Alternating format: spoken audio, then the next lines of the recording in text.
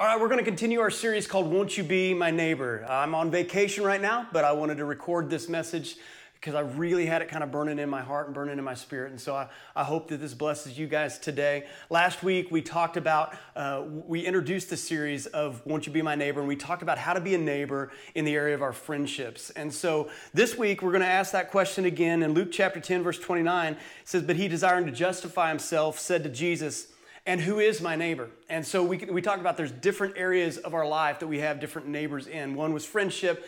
Today we're going to be looking at something a little more close to home, the area of family. Now, how many of you guys know that families are messy? How many of you guys have had that family photo moment where everything, when you finally took the photo, it looked fine, looked like everybody loved each other, or at least liked each other, or could stand each other. But then if you zoom out just a little bit, you could see that things, kids were crying, kids were falling, you got them barely just there to be able to take the picture. Because families can be messy sometimes. We see that all throughout the scriptures. We see Jacob, who was like a patriarch, Abraham, Isaac, and Jacob, and how he was the father of the 12 nations, basically, or the 12 tribes of Israel, rather. And yet there was a very messy family going on there. They had all kinds of mess. The brothers were upset with Joseph because Joseph was one of the favorites, and they sold him into slavery. They faked his death. They had literal blood on their hands from when they tried to fake his own death. And so their family was just messy. Now, here's the tragedy about families. Families are really supposed to display and portray the story of God. And we see that even in other parts of Scripture, how husbands and wives are supposed to be a picture of Christ and the church. And families, we got to understand something about families. Families even came before anything else. Families came before God's people were established. Family came before nations. Family even came before the church. So family is a really big deal to God. And if Satan can derail your family, he can derail your purpose, at least for a season. If he can derail your family in some area, he can delay or distract or derail your purpose, and we've all felt this from time to time.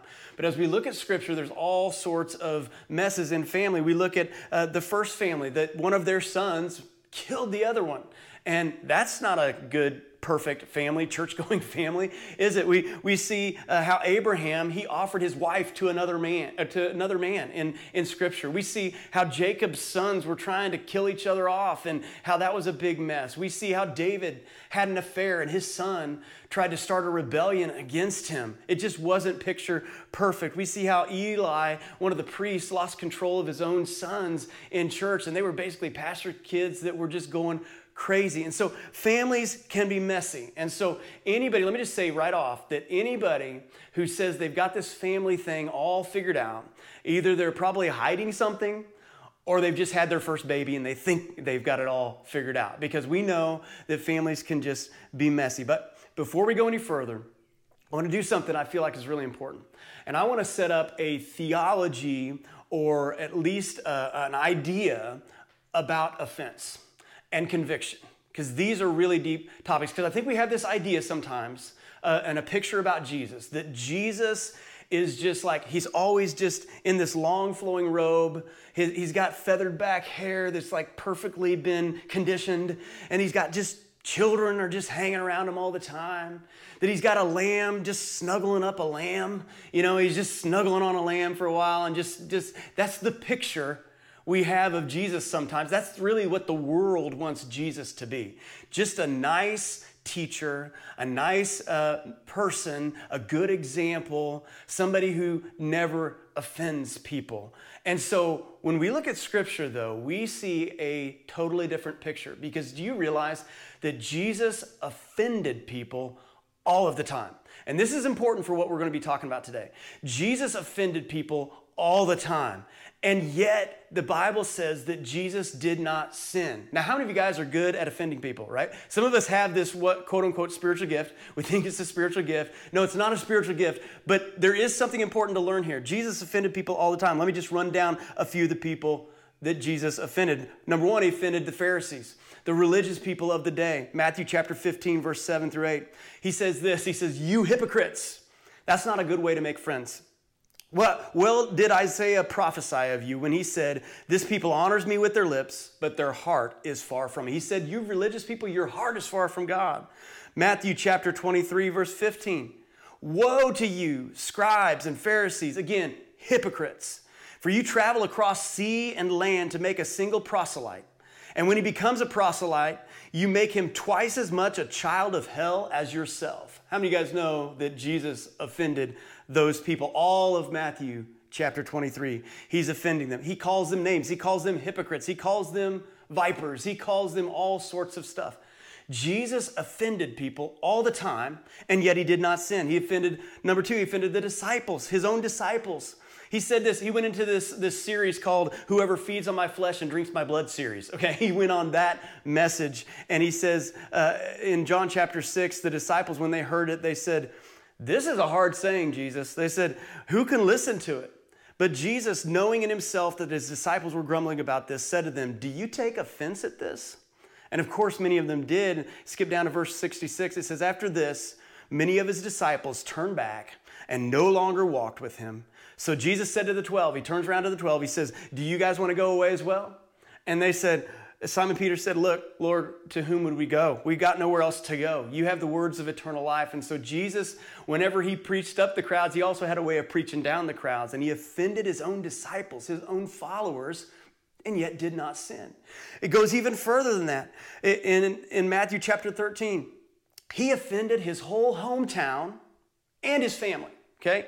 In verse 54, and coming to his hometown, he taught them in their synagogue so that they were astonished and said, where did this great man get this wisdom and these mighty works? Is this not the carpenter's son? Is this not the mother? Is not his mother called Mary?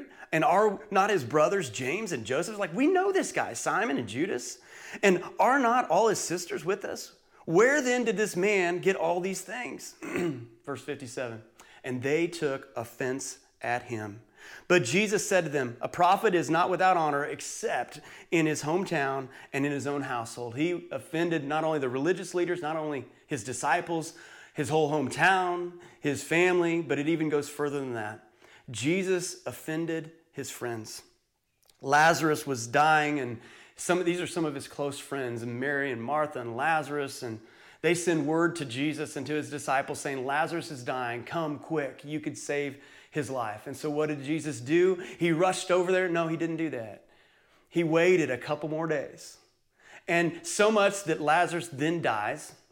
And then finally Jesus shows up on the scene to his friends. In John chapter 11, verse 32, it says, now when Mary came to where Jesus was and saw him, she fell at his feet, saying to him, Lord, if you had been here, my brother would not have died. So Jesus offends his hometown, his family, his disciples, his followers, the religious leaders of the day, his own friends. See, sometimes some people get offended at religious leaders or maybe even pastors. You've been offended at different people or leadership when they don't do what we expect. Jesus didn't do what they expected him to do at all. Jesus went through all of this. But let me just say it this way. Jesus loves us enough to offend us from time to time. Let me say that again. Jesus loves us enough to offend us from time to time. In fact, let me just put it this way. I should offend you from time to time. Because sometimes the Word of God comes off initially as offensive to us. Sometimes the topics we have to deal with, like if I preach on a difficult topic, and for some people it's different than others. It may be giving for one person. It may be family like we're going to talk about today for another person. It may be on sharing your faith for another. But there are going to be times when I should offend you. And if my preaching doesn't offend you from time to time, then you're probably not listening very closely, because there are going to be times when we hear something that we have to wrestle with from time to time. And why is this important? Because I'm going to be talking about family today. And I just believe that our families, the way that we live our life, our marriages, the way we do marriage, the way we raise our kids, the way we handle our life and our schedule, it ought to be countercultural. It ought to offend the world from time to time. It ought to look different. It ought to go against the grain. And if your life isn't offensive from time to time, I'm not talking about intentionally trying to hurt. I'm just saying going against the grain, then you may not be living a Christ-like life. because Jesus wasn't always just snuggling lambs. He actually had to live out the hard truth. And so that's what we're going to look at today. And here's what I've discovered. Sometimes offense and conviction feel the same. And so what I want you to do today is I want you to consider, as I begin to talk about some difficult things that may touch some nerves with us, I want you to consider the possibility. What if you're not being offended? What if the Holy Spirit is bringing conviction in some area of our life? Because these people walked away offended from Jesus, but really the issue was, were they really offended by something Jesus did or said?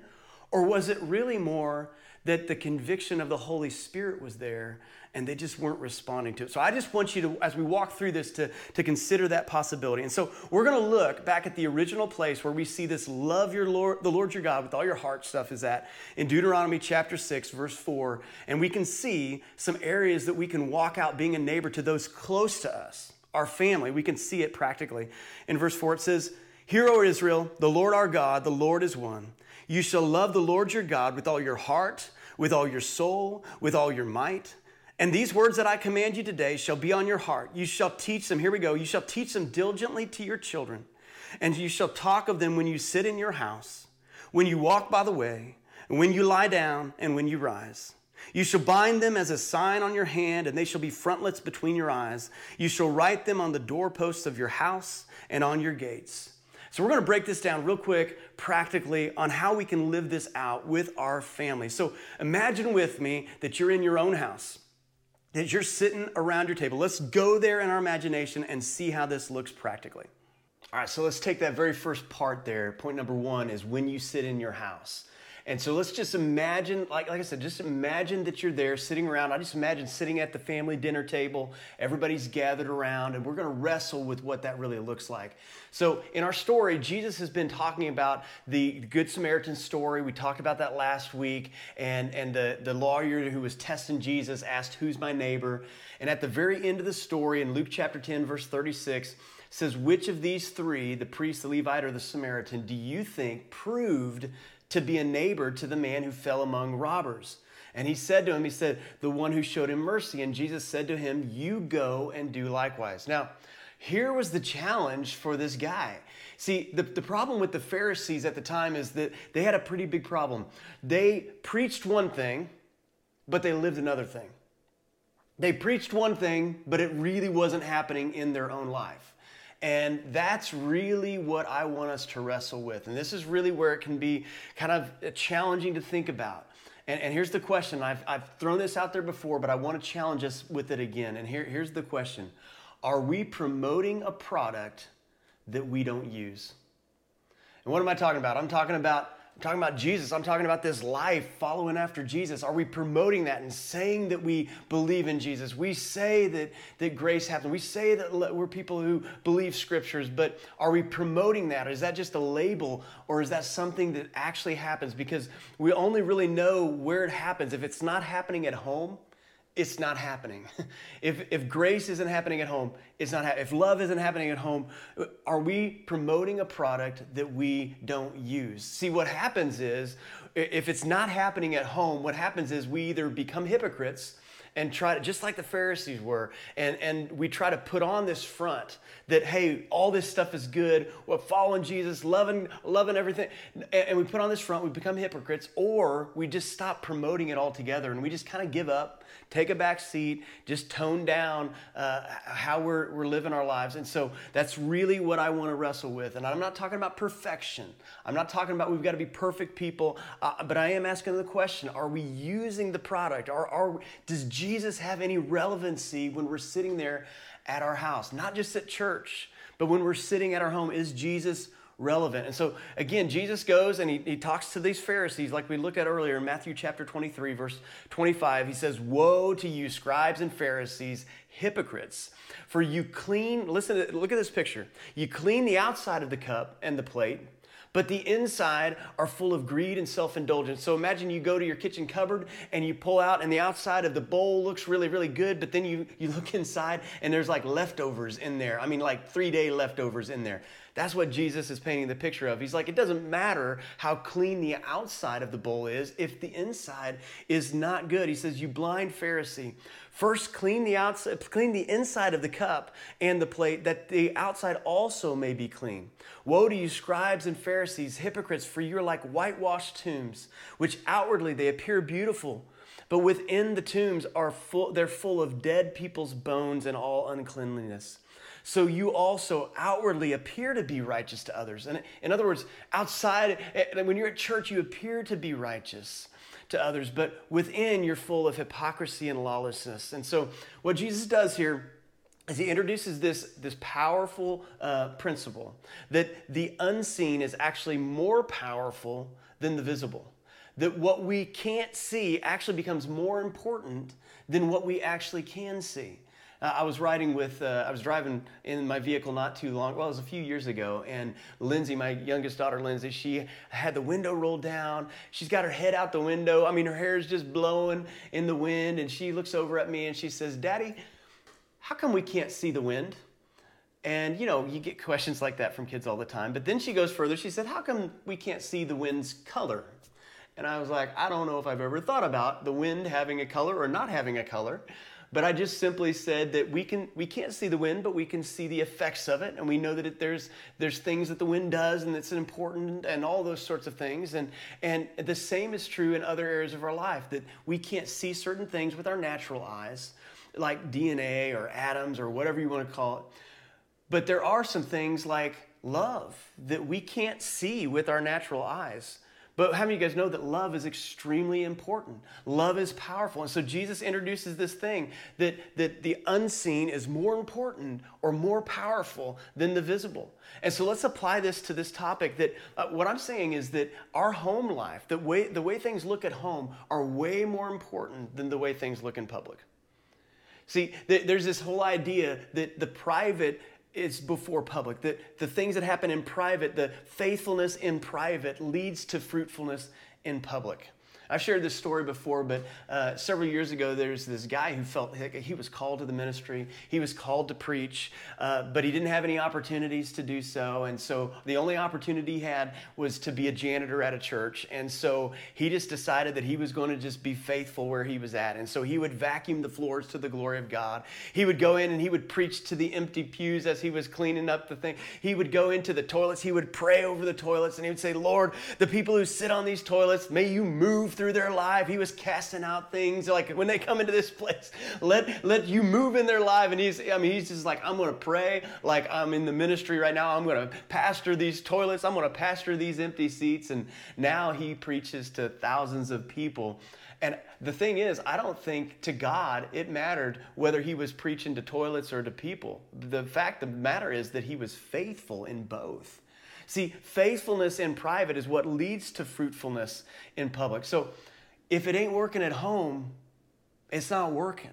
If it's not working behind closed doors, it's not working. Are we promoting a product that we don't use? You see, what would you do if God asked you, like in this next season of your life, I want you to go into it, and I want you to just walk by faith. You only have one pair of clothes,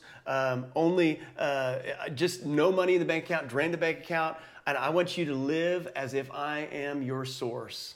Now, how many of you guys have said before, yes, God is my source. I trust God to supply all my needs. But very few of us would act in that way, really trusting that God is our source.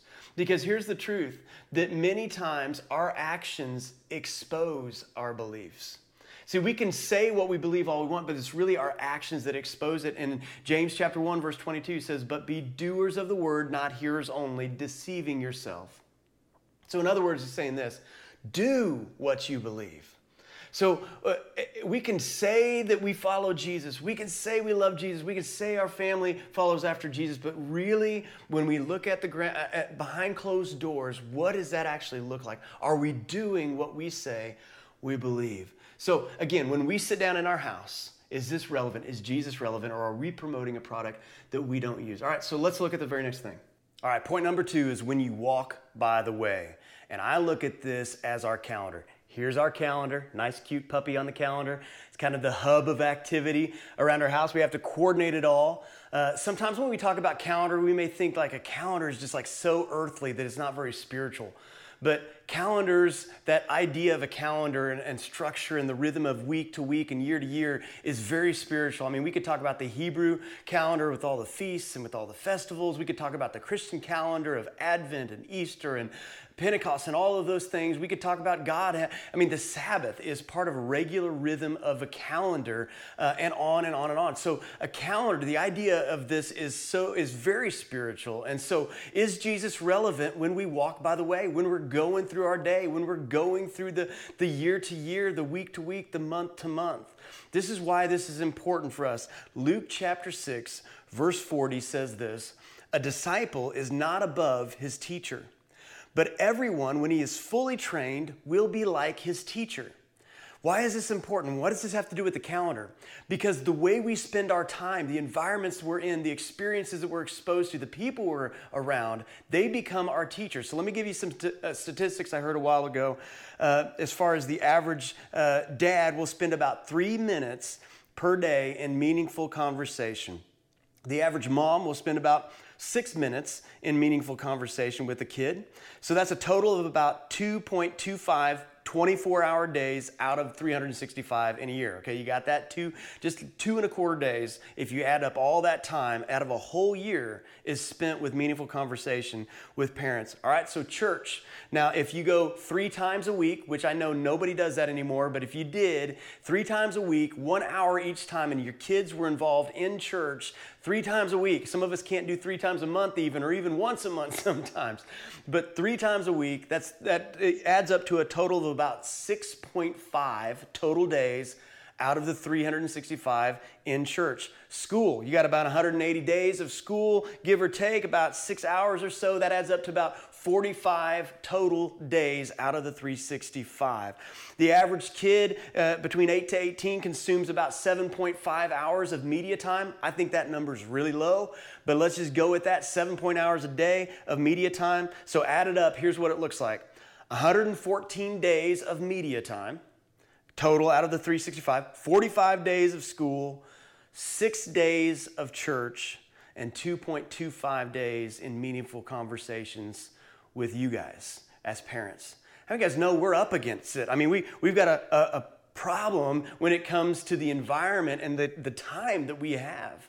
The most controversial, the thing I've preached about before when I started to step on some toes with like the sporting events and the time that we take our kids and get them in all sorts of youth activities that we feel like we're together but we're disconnected.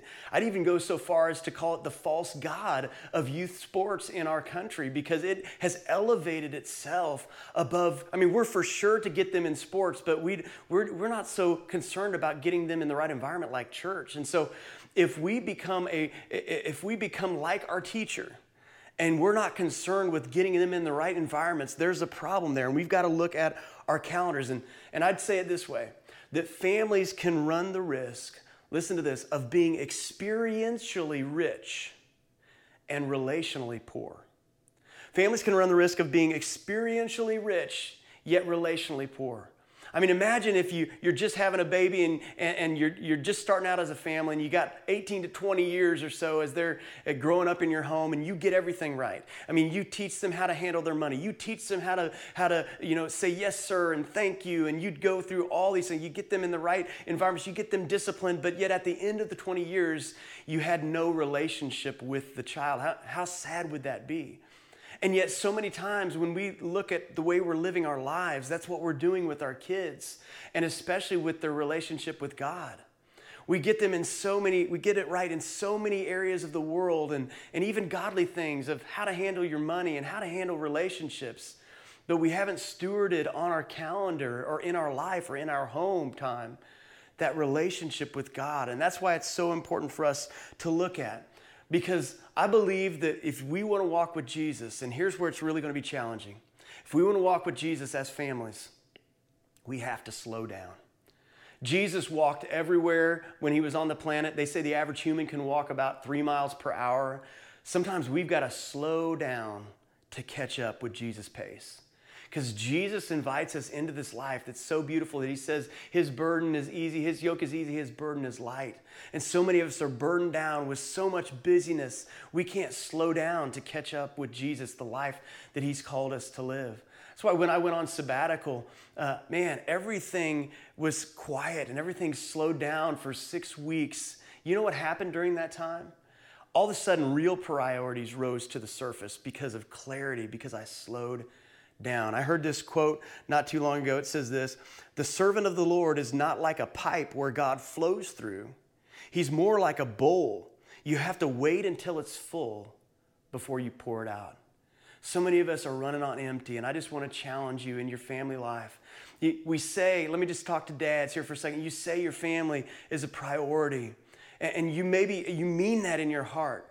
But listen, it doesn't really matter how much we say our family is a priority until they actually feel like they are the priority that we say that they are. So I just challenge you, prioritize this calendar. Maybe we need to take a step back and look at things all over again. Maybe you need to ask this question. I challenge you, ask this question to your spouse.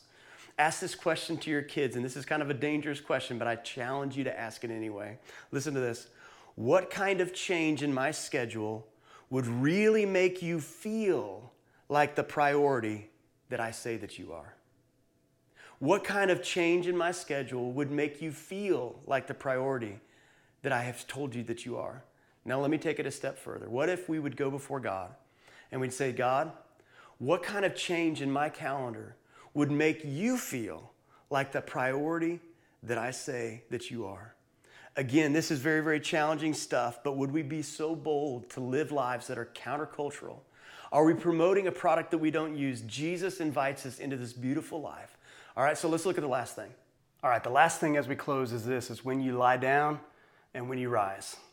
And I look at this as like a spiritual alarm clock that goes off. See, there ought to be something on the inside of us that is like a wake-up call from time to time. Like we're looking at our schedules, we're looking at the family, we're looking at our marriage, we're looking at our relationships. Do you realize it's okay to have a wake-up call? It's okay to have this moment where you're saying, okay, we need a reset. We've got to change some things. We've got to rearrange some things. And we've got to have that from time to time built into our seasons and schedules of life. See, there's many times in my life and in our family's life when maybe circumstances change or maybe the kids go into a different season and we have to reevaluate how do we operate in this season. Lamentations chapter 3 verse 23 says this. It says, 22 and 23 says, "The steadfast love of the Lord never ceases. His mercies never come to an end. They are new every morning. Great is your faithfulness." See, there's brand new seasons and brand new days every single morning. So maybe this has been kind of a message where you kind of have a wake-up call. Maybe you need a reset in some area. I just want you to know it's okay to do that, because if grace isn't happening at home, it's really not happening that much.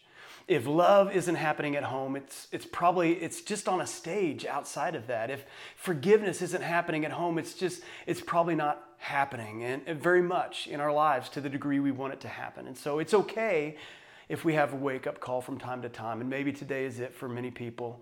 I want to have the worship team come up at this point, and as they do, you may be saying, okay, well, what do? I'm just going to give you a couple thoughts just to leave you with, and the first one is simply this, just to pray. Pray for those in your immediate circle. Don't just pray when there's a crisis. Don't just pray when something goes wrong. Pray in the good times. Pray for blessings. Pray for your kids' spouses and their future spouses. I mean, pray even if your kids are grown, and pray not just when there's a crisis, but have that as a regular part. Because when it's on the mind of God, before God, then that's when it's really in your heart as well. And the second thing I would say is this, is to lead.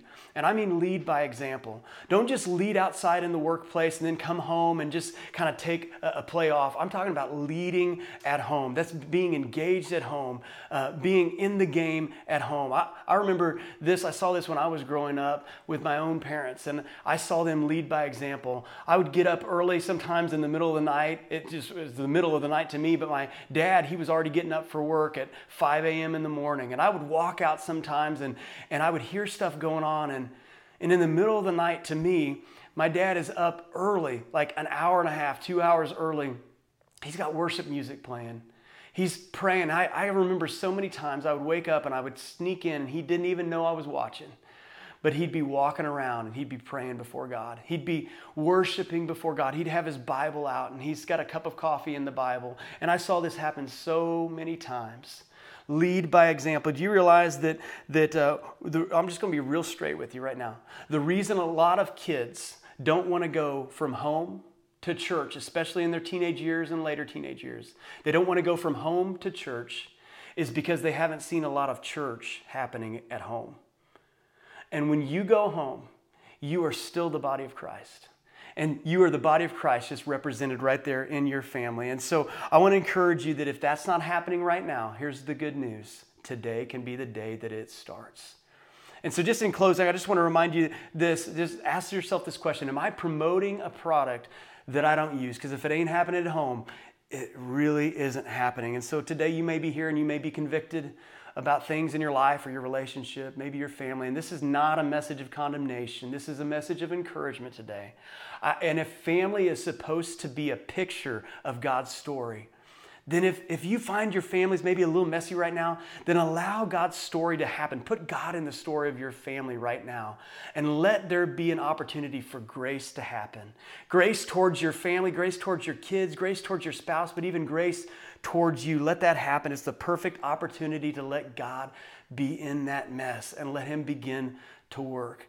Because here again, here's the good news. God always starts with where you are today, right now. That's what God did in Joseph's story. We talked about that, Jacob and Joseph and that whole mess. God always started right there, and he took all of those years that were bad, and in one moment, he turned it around for good. And that's my hope, and that's my prayer for us today. So let me pray for you, and then we'll worship one more time. God, we thank you so much for what you're doing in our families. Lord, even if it doesn't look like it right now, even if it looks like a mess, we thank you that you are still moving. We trust your hand moving in our families by faith. And I pray for every single person here as we wrestle with these issues today, and some of them were pretty tough. Let your conviction of the Holy Spirit come into our heart, produce fruit, and let the result of that fruit be joy in the Holy Spirit. In Jesus' name, amen.